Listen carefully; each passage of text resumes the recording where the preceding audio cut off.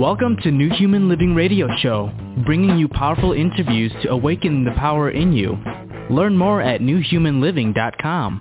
And now your host, Les Jensen. So, by show of hands, who of us are intending to find enlightenment in this lifetime? Show of hands. Yep, you in the back. Come on, hands up.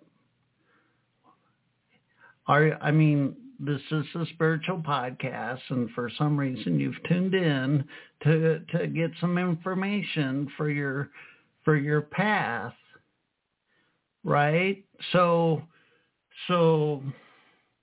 spiritual growth, spiritual expansion. What's a metric that I measure that with? Can I get out a yardstick? Oh, wait, they're not making yardsticks any longer anymore. How do we do that? Well, I would suggest the notion of vibrational equivalence, the vibrational equivalence of what you're seeking. Well, what do I mean by that? Vibrational equivalence. So if I load up my psyche with hate and guilt and shame and remorse and blah, blah, blah, vibrationally, those are not in alignment with what I'm seeking. We're talking about a spiritual journey here. My choices and my karma, what I've loaded up in my psyche, the energetic equivalent of myself, my karma, has components that are not in resonance with that which I seek. I would suggest that you could say enlightenment is healing your relationship with unconditional love. Unconditional love is, we've talked about light, L-I-G-H-T, the non-local God consciousness at our core. But how the hell do we move in? How do we, set up the tiki bar and the overstuffed couch in this lounge of consciousness? To bring our bodies into vibrational alignment with love. And since this show, we're going to be talking about our food, but before we get started, I want to talk about water. Water. I spend a lot of time, day in and day out, scrubbing my psyche, metaphorically, scrubbing my psyche of incongruent energy within my persona. And I got the hit, I guess several years ago, to focus on the water that I drink. I put in a reverse osmosis filter. And then after I strip everything out of the water, I replace it with, I add minerals to it. But there's something called the vitality, the vitality of water. The vitality of water. If you internet search the Bovis scale, B-O-V-I-S, water has a vitality index. And it's a very curious thing. So I found a water revitalizer, and I put it after the reverse osmosis filter. I put it after the mineral component. And once I got all that hooked up, I took a drink. And the reason I'm sharing this story is my body. My body, when I took that first drink of water, my body is like, holy crap, what is this? This is fantastic. Oh my gosh. My body really had a very prominent reaction for me to focus on the quality, the vitality of the water I was drinking. So for about 2 weeks, I couldn't get enough. My body kept saying, another glass, another glass. So I drank a lot of water for like 2 weeks. And I would say my health improved 500%. I think the vitality of the water translated into the vitality of my cells. My body loved that I took the time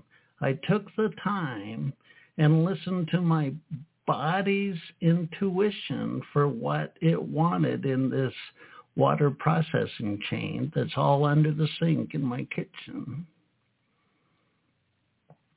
My body, I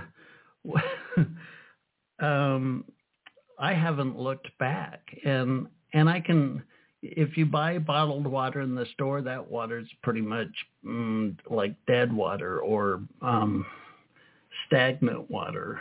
And then if you think of a high up in the Swiss Alps, of the crystal clear water of a babbling brook, that might by its very nature have a high vitality rating. So I know the water that I drink has helped me come into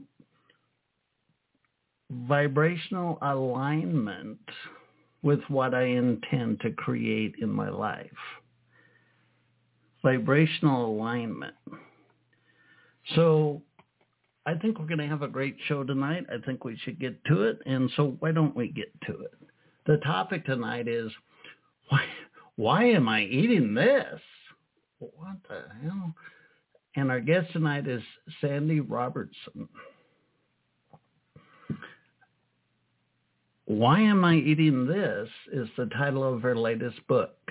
Why Am I Eating This? Is this the nourishment I need? It's in its second edition.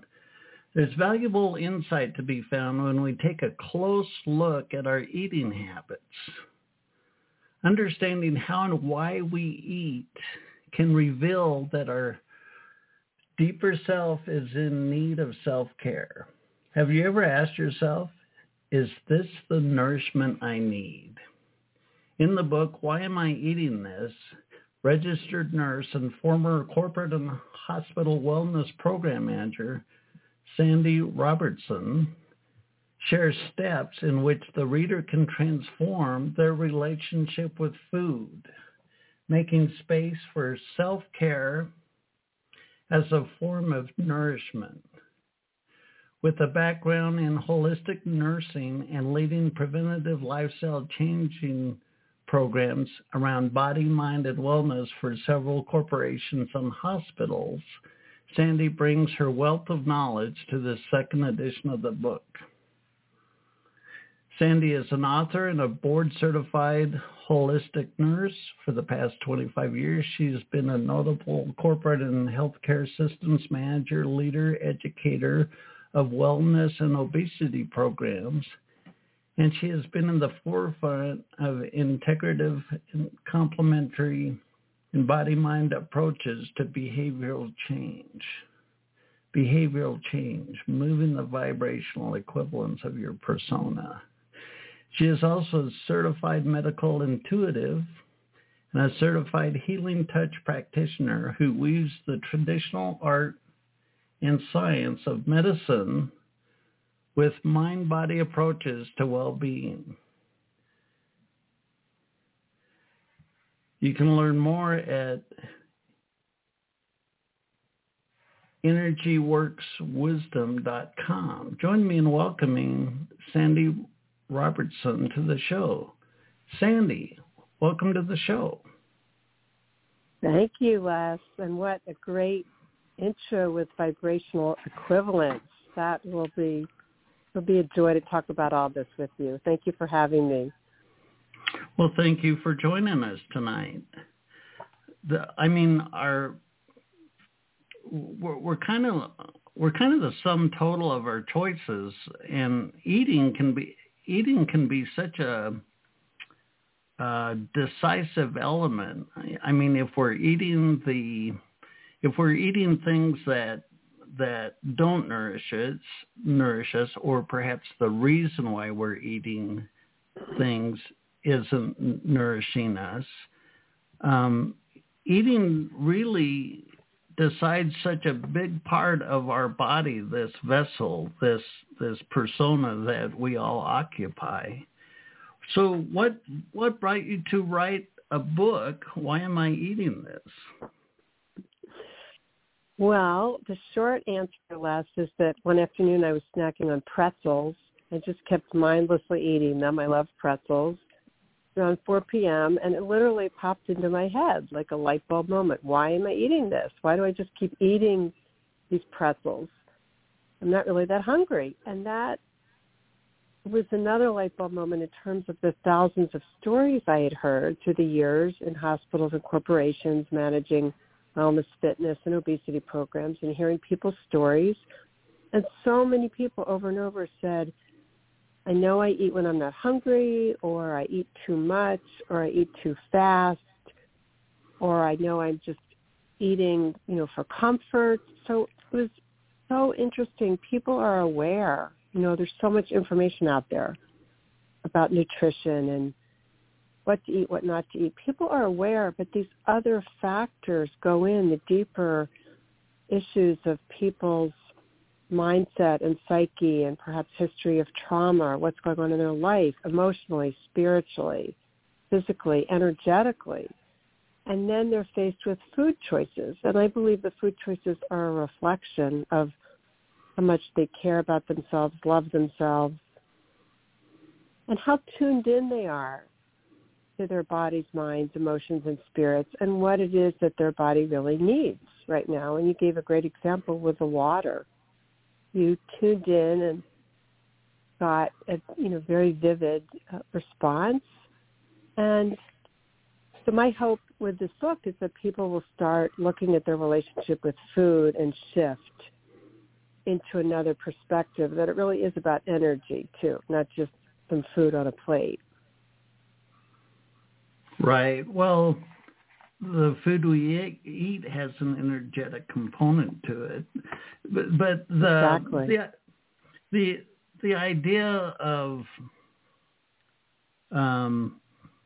the habit, like you had mentioned with pretzels, the habit, the impulse, even the hand-mouth gesture, so to speak, the habit can.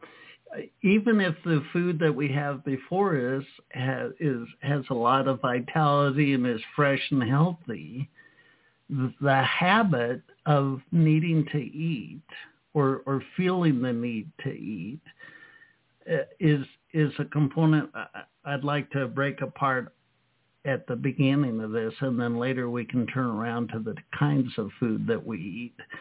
When you were eating those pretzels out of repetition, what did you get any ideas of the impulses in your psyche that made that repetitive behavior preferable? That's a great question. And by the way, I still love pretzels.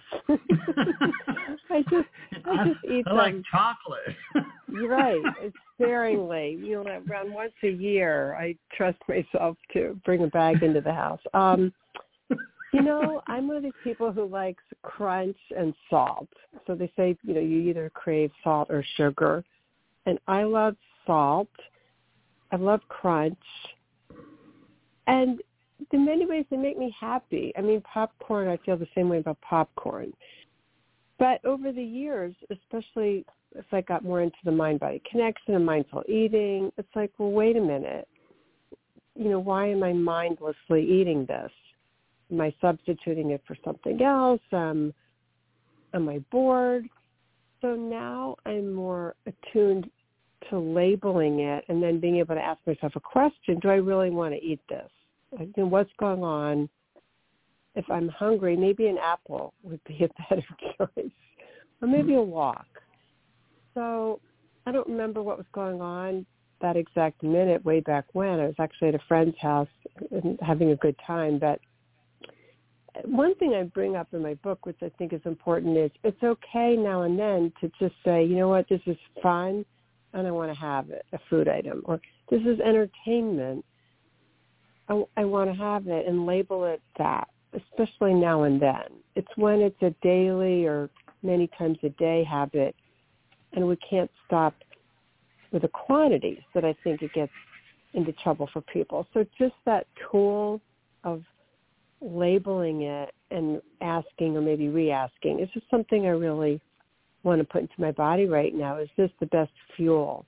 Or maybe I'm thirsty. Maybe I'm dehydrated, need some good water.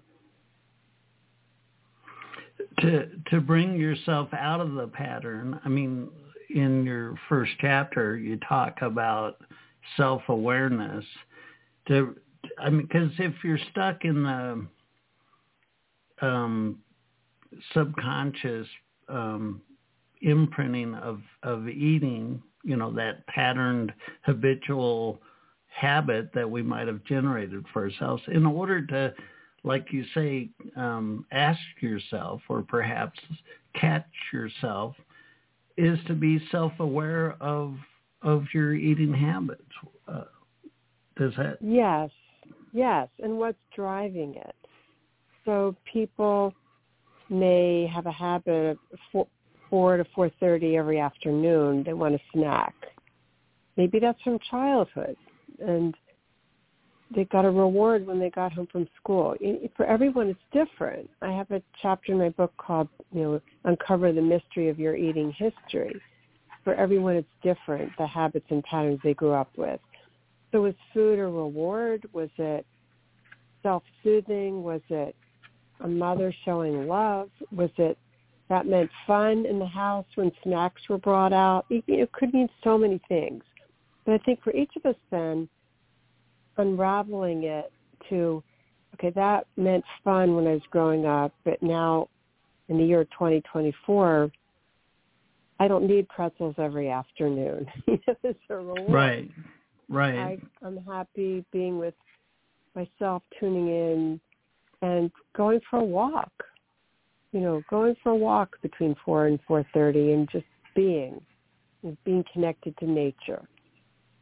So for everyone, it's different, that unraveling the mystery of their eating history, and also what food means to them based on childhood, and then being willing to shift, with love and appreciation, saying, well, that's how I grew up. Those are the habits and patterns for this or that reason. Maybe it was cultural, but now I get to re-choose and re-decide out of whether it's being at a higher vibration, less, or just being in a different state of mind where people can appreciate their bodies as a sacred temple and wanting to honor them and nourish them in a different way. Because it's not about being perfect every day. It's just more times than not remembering that food going in is a sacred nourishment. And there's consequences to it. Yes. When you talk about memories of food from our past, my father, he loved root beer floats. And if you're listening outside the country, root beer is a soda like Coca-Cola or Pepsi, and you put ice cream in it, which is like a serious hit of sugar. So the liquid's a lot of sugar, and the ice cream's a lot of sugar. No wonder my dad liked it. And it was like a kind of a tradition that on your birthday or whatever, you'd go out for root beer floats. And talk about a sugar coma. Yes. Yes. It's delicious going down, but 45 minutes later, your body crashes because you're throwing your digestive tract or whatever into hyper sugar overdose. And I decided a long time ago I didn't want to sit there and give my body this sugar shock. And so I quit drinking root beer floats, and my kids are giving me crap, and they're like, come on. And I'm like, yeah, I know it's, a big deal, but sometimes you have to make choices, I think, if you're serious about growing who you are and becoming mindful and honoring the vessel of your body. Sometimes it's making choices that aren't that easy to make sometimes. I agree with you. I agree with you, Les, especially when it's changing a family tradition. The one thought I did have is you were saying that the image I had was of you and your children all having one root beer float with spoons and straws, and sharing it. I don't know if that would work, but sometimes sharing a dessert does work. Yeah, I think it's going back to that bridge of honoring the past and now and then having the celebrations, but perhaps everyone sharing the item, and then feeling secure enough and empowered enough to develop new traditions for ourselves, whether it's the foods we buy, restaurants we go to and the things we order, and having it be aligned. I think that alignment, and for me, actually writing this book, one of the reasons I wanted to write it is the word diet is so often used, or this, way of eating, or that way of eating, or this way of fasting, or that way of fasting. And for everyone, it's different. It needs to be personalized. So I wanted to throw the spaghetti against the wall, so to speak, and have people be able to nice food metaphor unravel. There. Yes. So for all of us, it's unraveling the past and choosing the memories and habits that we still want to keep, even if it's now and then, with the new daily and hourly ways of nourishing our minds, body, spirits, and energy systems. And I find when I counsel clients and talk to them and approach it in this way of nourishment and labeling food in new ways and being able to just label it, something that I'm going to feel good if I eat it, or I'm not going to feel so great. So then can I re-choose?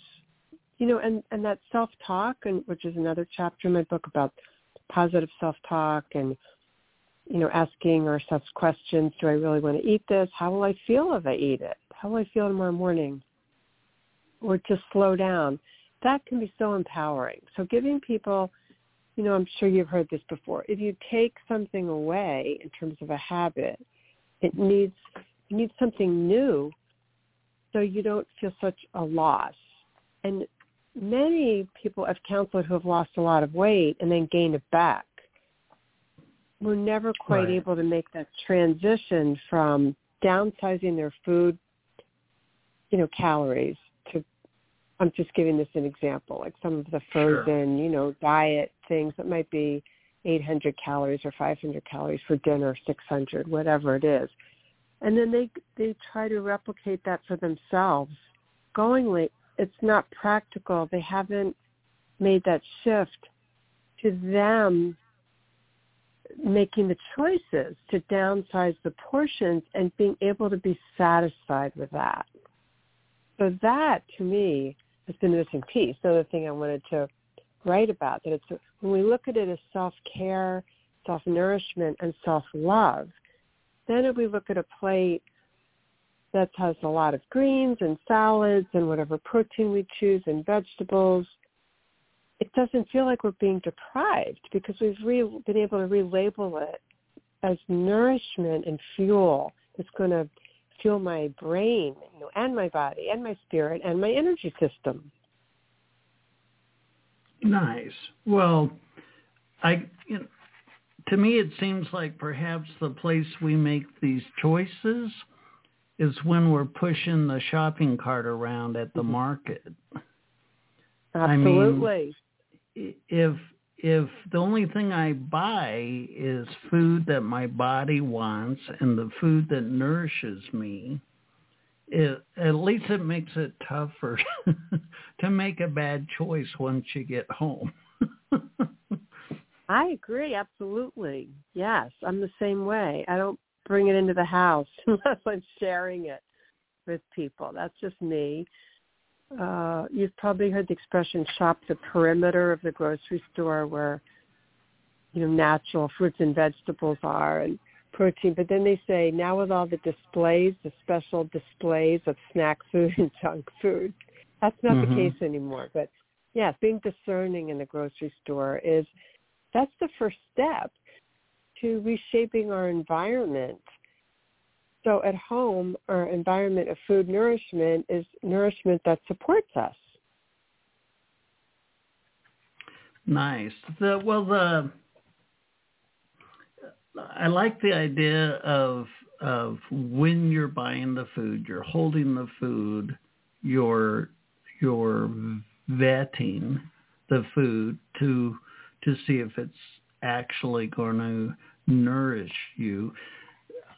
I think I heard the other day that there's some food industries that are making ice cream that doesn't melt. And so what I'm getting at is they've loaded up non-food food in the ice cream. There can be, just like I talked about water at the beginning, there can be a real difference in like the vitamins. There's what's called denatured vitamins. So you can hold 2 bottles of vitamin C, and one bottle has a high vitality vitamin C, and the other bottle has been processed so much it doesn't have a lot to offer to your body. And to literally go through, I remember I was using coffee creamer, and my body's like, yeah, I know it tastes good, but can we try a different brand? Again, it's my body telling me. I mean, we might have had eating habits that we always buy this and we always buy that. And like you say, to bring a self-awareness to this, a sense of mindfulness to our eating patterns, we might eat the same thing, but buy a more higher vitality version of it, if that makes sense. Absolutely, Les, absolutely. And then it doesn't feel like we're being deprived because we're substituting this high vitality, high energy, beautiful to look at. I love the expression, eat the colors of the rainbow. That makes it, I think, easier for people to choose the vegetables and what's going into a salad. Just think, eat the colors of the rainbow. That's from the earth, by the way. And versus I'm just thinking of some of my favorite snack items. I'm kidding.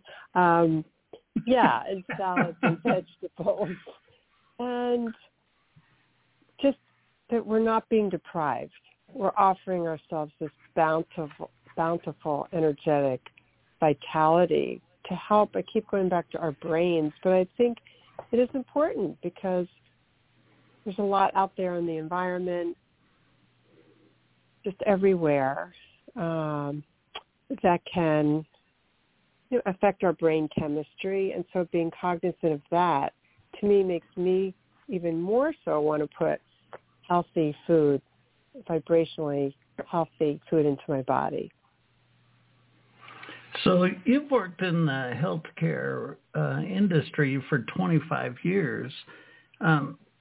What I'm getting at is you've seen people go through transformation.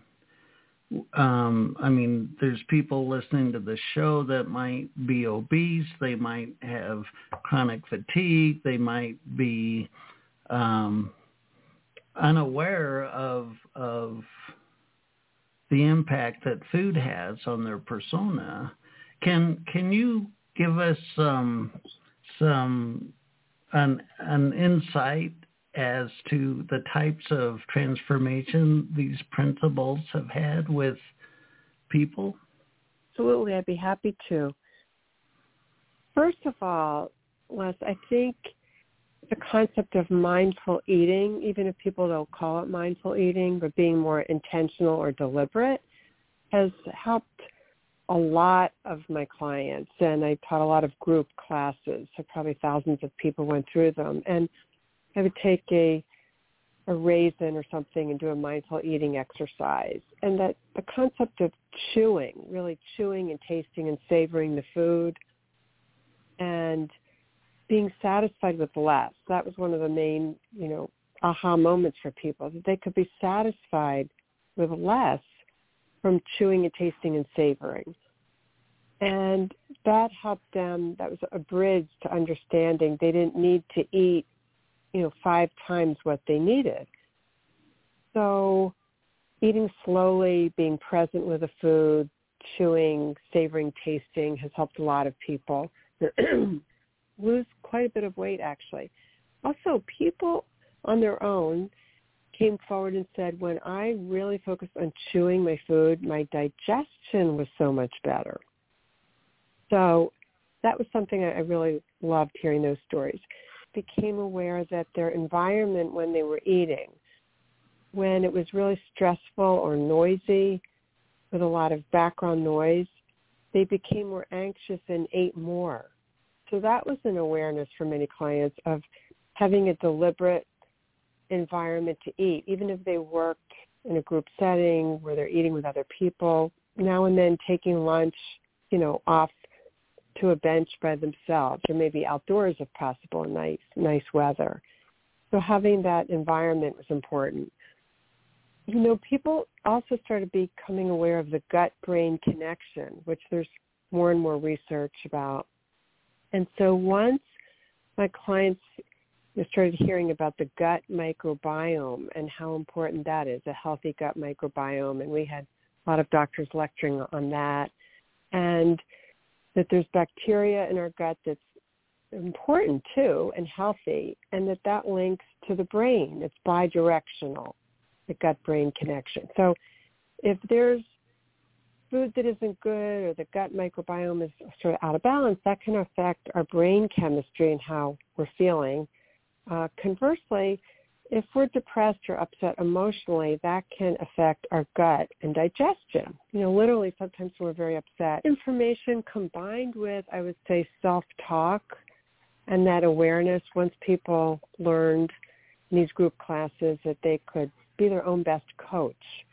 A lot of people use the example when I'm out at a restaurant. It's hard, when everyone's ordering a lot of food or they're eating really fast. And so learning those tools to say to themselves at a restaurant with a group, slow down, put my utensils down. I can choose what I want, what's best for me. Slow down. I can stop, when I'm finished.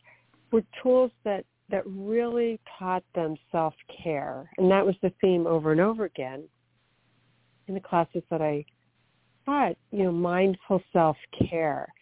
And that shifts the whole perspective, once again, into something about this is a gift I'm giving myself, and I'm not depriving myself. The food portions in the United States can be huge. I remember a friend of mine was visiting from Australia, and he's like, Les, are you kidding me? And we're sitting in a restaurant, and they're bringing out a salad. And it's like, that salad could feed my whole family. And it's not, and how many times were some of us told, there's starving people in China, so eat the damn food, clean your plate off, so to speak, as some form of respect. But in truth, if you have to eat all the food that's put down in front of you, that's not self-respect. It's it's okay to not finish it, or take it with you and have it for dinner or the next day or something like that. The idea that, I mean, a lot of restaurants in the United States serve just huge portions per person per meal, and it's part of the culture that we need to become, like you say, we need to become mindful of, and not once we feel full, to know that that's enough, and then either return the food, and that's not a crime. You don't have to eat everything that's put down in front of you. Either take it home or leave it, because you as a person, that's self-respect. That's self-respect to say, eating the rest of this will not serve me. Absolutely. Absolutely. As you say, Les, it's self-respect, it's self-care, it's self-love. To realize it's probably four dinners in a restaurant meal, a lot of times, not always, but especially with the salad or other things that are served. So eating a quarter of it and being thrilled that you get to take it home and have 3 more dinners with perhaps a side salad or vegetables added, to me, that's like win-win-win all the way around. You know, I had a delicious meal in a delicious restaurant and then get to enjoy it for 3 more nights. Yippee! Very nice. Well, you have a Certified Healing Touch Practitioner, a Certified Medical Intuitive. I mean, that's got the mind, body, spirit vibe to it. How do you see the food that we eat as how it influences us as a person? I mean, from perhaps a metaphysical perspective. That's a good question, Les. It's different for each person. What I find fascinating with my clients when I'm doing energy healing is how tuned in they are to how the food is affecting them. You gave the example of the root beer float. And a lot of clients, for example, know they don't feel good eating sugar, or they don't feel good eating a lot of carbs. Quite honestly, tell me, you know, they like it, it makes them happy. So they haven't been able to make that transition, you know, away from something towards something else. And there's an expression that a lot of health coaches use, you know, in terms of what matters most to you in your life. And so I find the clients when I'm doing energy healing who are able to identify what matters most, i.e. I'm, you know, want my cardiovascular system to be healthy, or I want to avoid taking medication for diabetes, or I really want my brain health to be good. I want to lose weight to be more mobile. They've clearly identified what matters most to them, and then for them it's easier to support their whole mind, body, spirit, energy system. It could mean changing their diet. It could mean going to sleep earlier. A lot of people, I find, they admit they don't sleep well or they're sleep deprived. Frequently that changes our hormones and cortisol, and we crave sweets and carbs the next day. So especially people who work either long hours or crazy shifts, that can be an issue, including nurses, for example, or factory workers. So when I'm doing energy healing, I'm helping people connect with their minds, body, spirits, and energy systems, and really helping them discover or reminding them what they already believe matters most to them and how they can best support their mind, body, spirits, energy system based on the feedback that they already have, you know, whether it's pain or discomfort or something that's been diagnosed, for example. There's a lot of quick fixes in the diet, lose weight industry. Here, take this pill, you know. well, I like talking to guests like you that have exposure to the populace. I mean, over 25 years. Some of the quick fix diet treatments out there have negative consequences.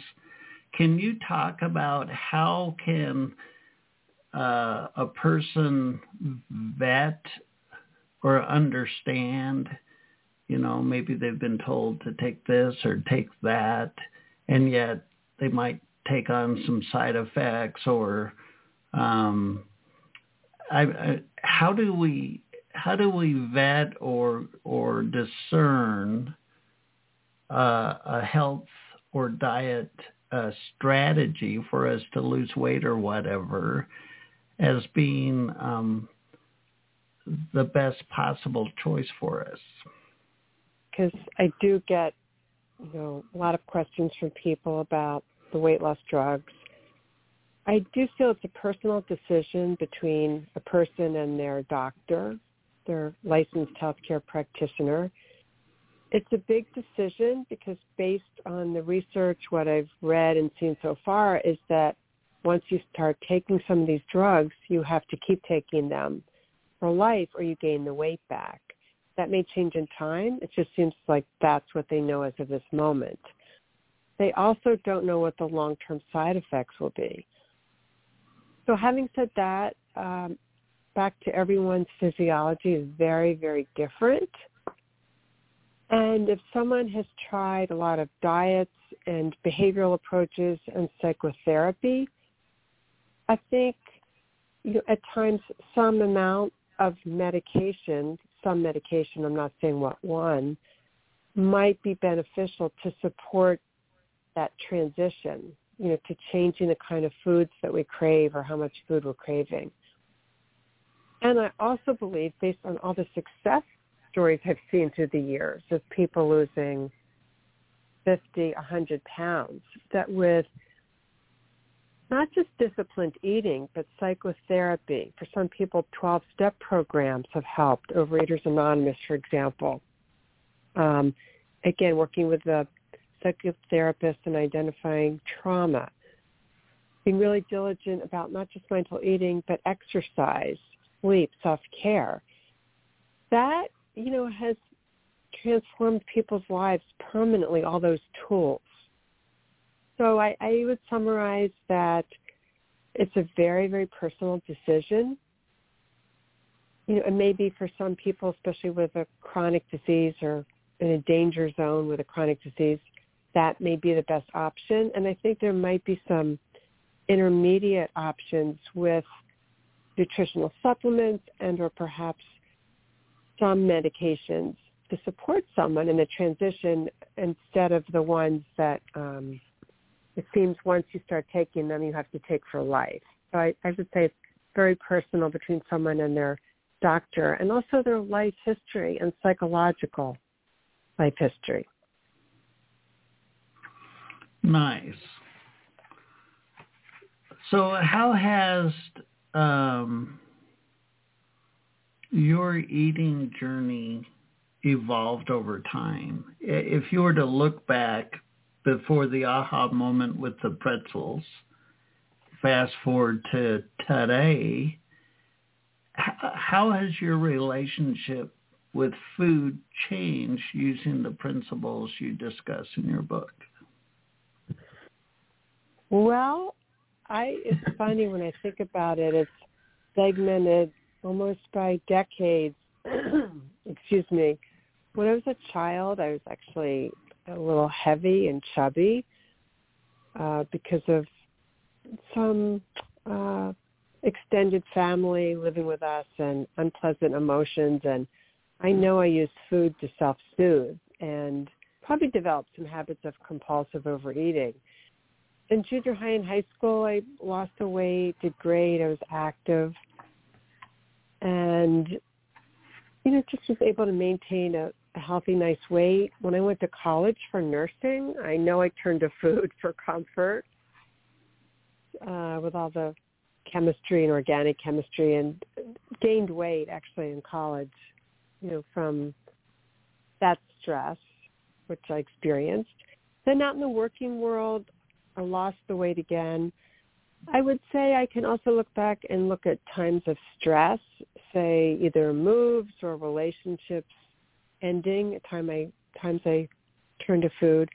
But then, honestly, Les, once I started taking a lot of courses on the mind-body, spirit connection, learned tools of mindfulness, guided imagery, breathing exercises, it really made it much easier to kind of automatically practice these things. And then I started teaching the classes. So they say you teach what you need to learn most yourself. But the more classes I taught in corporations, in obesity and doing one-to-one counseling, one corporation had 5,000 employees. I was talking about it all the time. So it was really easy to imprint that and to practice it myself. And it's become easier and easier in this chapter of my life than it was in the beginning when, frankly, I didn't have the tools. So I would encourage everyone to, whatever path you're on of spirituality, to, get some tools that work for you. For everyone, it's different. For some, it's mindfulness. For others, it might be exercise or nature. Some people like guided imagery. Some just like doing breathing exercises on their own. For some people, it's journaling. A cardiologist I really respected and knew, and colleague with many years ago, Dr. Steve Sinatra, who wrote a book called Heartbreak and Heart Disease. He said there's a doorway into healing for everyone, and for everyone that doorway is different. I love that expression. So I'd say for everyone wanting to shift their self-care habits, there's a different doorway in. It might be nutrition, it might be meditation, it might be improved sleep.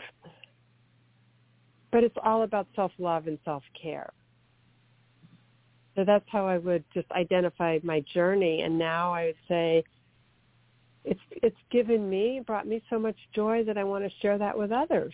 Having these tools. I like that. If I sit here and tune into my body, because I've been paying so much attention to my psyche, I'm delighted. I love my body. And I love to take care of my body. I love to listen to my body. I love to listen to what my body wants. And having done that over time, I'm really ecstatic with joy that I've come to a place of just how good I feel on a normal day-to-day basis. I think to pay attention to the food, which is what your book is talking about point blank, to pay attention to our relationship with our food, that over time, down the road, as you hone into what your body wants, I think you would be very grateful. Speaking of grateful, you talk about gratitude in a book about eating. How does gratitude relate to what we eat? Well, from start to finish, Les, in cultures around the world, traditions, people say grace before eating. And if people don't want to call it grace, calling it being grateful for this food in front of us and the people who brought it to us from the fields, from the oceans, from wherever, picking, the plants and vegetables. So I believe that gratitude is a great doorway into mindful eating. And that pause, that transition to I'm about to nourish my body instead of, let's dive in and eat everything in 2 minutes. And then at the end of a meal or towards the end when you're slowing down, being grateful for this nourishment you've been receiving. And I, again, think the gratitude towards the end of a meal can be a great transition to, it's been so wonderful. Okay, I think I'm ready to stop. even if there's food left on the plate or at a restaurant, I can wrap it up, put it in the refrigerator, or at a restaurant, bring it home, and be grateful for that nourishment. So it can help us in many ways. It can also help us in the grocery store, just saying, I'm grateful for my health.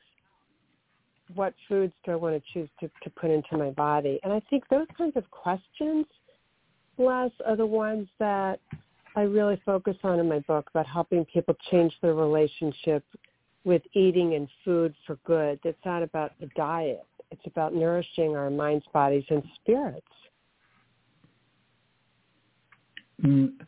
Talking about nourishment, in the book you ask the question, what else nourishes me? What other kinds of nourishment am I seeking? What did you mean by that? Well, probably a lot of your listeners have seen a wheel of health or circle of health that's in many traditions around the world that has like pieces of a pie, think of it. And it could have things like spirituality, career, energy, family, health, fun and recreation, friends, personal development, and even sleep. So when any of your listeners or any of us are thinking, what kind of nourishment do I really need right now? I find, and I've found this with clients actually, I hold up this circle of health or wheel of health and say, what area do you think maybe it would be helpful to work on in terms of nourishment? A lot of people choose sleep. They know that's kind of having their nourishment be askew. Some people have chosen family, friends, and social support, realizing they're lonely, and they're turning to food out of loneliness. Others say, oh, you know what? Fun and recreation. I need to add more fun to my life. I'm substituting food instead of, going out and joining a group or an activity or a gym. So I think the circle of health or wheel of health, whatever you want to call it, is a great visual for all of us to tune in on. I could be different every day, and to ask ourselves in a deep way, what segment of it do I need to kind of amp up a little today to nourish myself in this way?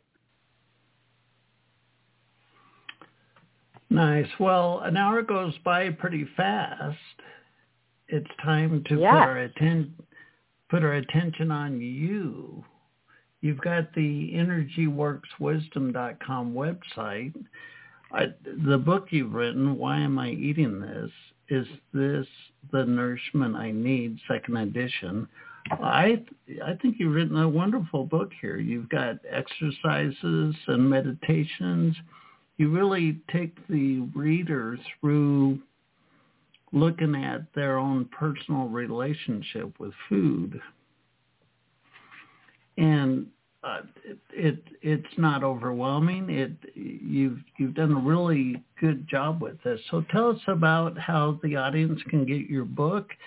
If you work with clients, is it one-on-one or is it online or both?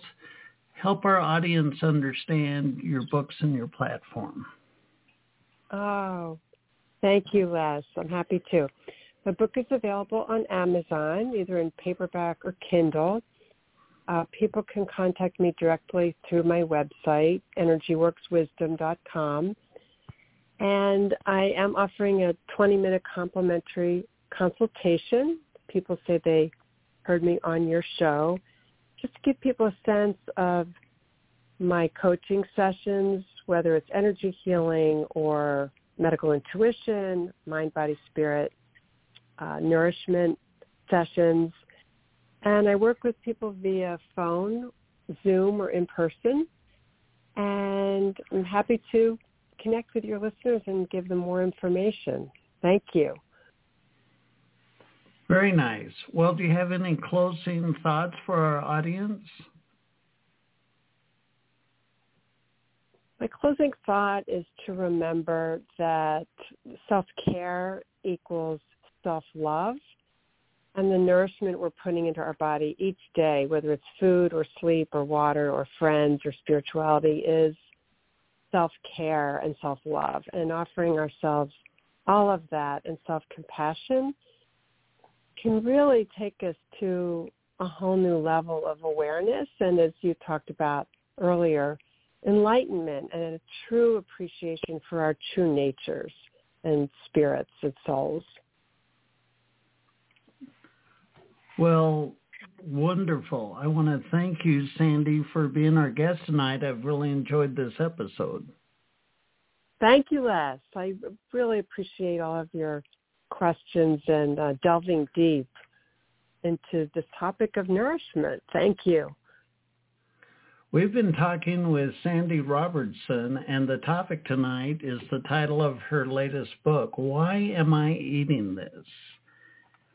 It's our persona, our genome. I choose the word persona and I choose the word genome because typically we don't have an emotional attachment to those words.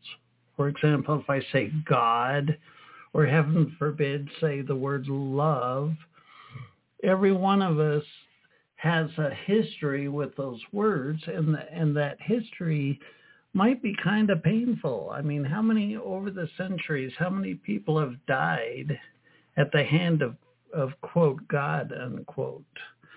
The idea that we're fighting a holy battle and we're fighting a holy war, or the word love. Last time I fell in love, I had my heart ripped out, and that sucks, and I don't want to ever feel that way again, so I'm going to stay away from that love potion. Well, if we're looking at our this persona, this genome, this collage of energy, both physical and etherical, right now in this moment, you have a collage of energy in your own psyche. Is there unresolved anger in that? Is there heartache? Is there doubt? Is there self-sabotage?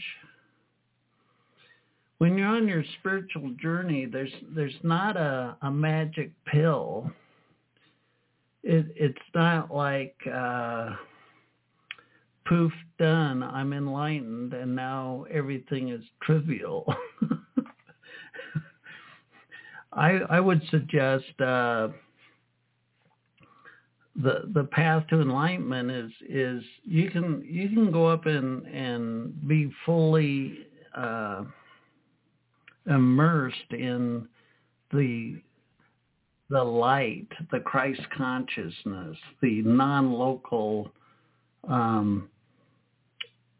light that's at your core. You can go experience that and then come back into your life, and the difference between those two, enlightenment and your life, the pathway to fully embody enlightenment in your day-to-day life is to move into vibrational equivalent, to move your real-time now persona, move the vibration of your genome, evolve it, migrate it, move it towards resonance with the light that's at the core of your being. That's the journey to enlightenment. So, well, shucky darn, I'm on my spiritual journey, some bitch. I'm on my way to heaven. Get the hell out of my way. What the hell does it look like to take that journey to enlightenment? Well, there's no free ride here. If you've got unresolved anger in your psyche, and that's vibrationally incongruent with enlightenment, well, part of your spiritual journey is to turn around and look inside and resolve the junk in your trunk, to resolve the unresolved emotional composition of your subconscious, to resolve your relationship with your emotions, to vet and weed out and purify your thoughts. So many people have the same thoughts day in and day out. The thousands of thoughts they had today are pretty much a replica of yesterday, and you better believe they're going to have the same cluster of thoughts tomorrow. Well, if a lot of those thoughts aren't congruent with love, you're being judgmental, you're being bitter, you're being whatever, well, you're going to want to root those mental constructs, those mental patterning, those mental habits, root out the ones that are not in vibrational equivalence with what you want to accomplish with your consciousness. The masters,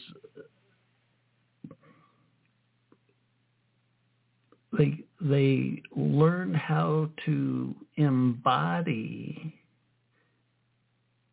the light that's at the core of their being. They move the rest of their being into alignment with the light. I am the light. The metaphorical Father and I are one. So here you are. You've listened to this episode. I want to salute you, the listener. You showed up for yourself today, and I appreciate you showing up for yourself. Life's a very exciting thing when you come into alignment with it. It's always a pleasure. Thank you for joining us. Until next time. I'm your host, Les Jensen. You've been listening to a New Human Living broadcast. If you're a spiritual seeker, you're going to eventually bump up against your relationship with God, especially if you grew up in some of the more classic Western religions. Forgiven Sinner, God's Last Savior, is a spiritual book written for spiritual seekers to help them heal their relationship with God and more fully embody their own life purpose. Forgiven Sinner, God's Last Savior. Get your copy. I'm your host, Les Jensen. Thanks for listening. Until next time.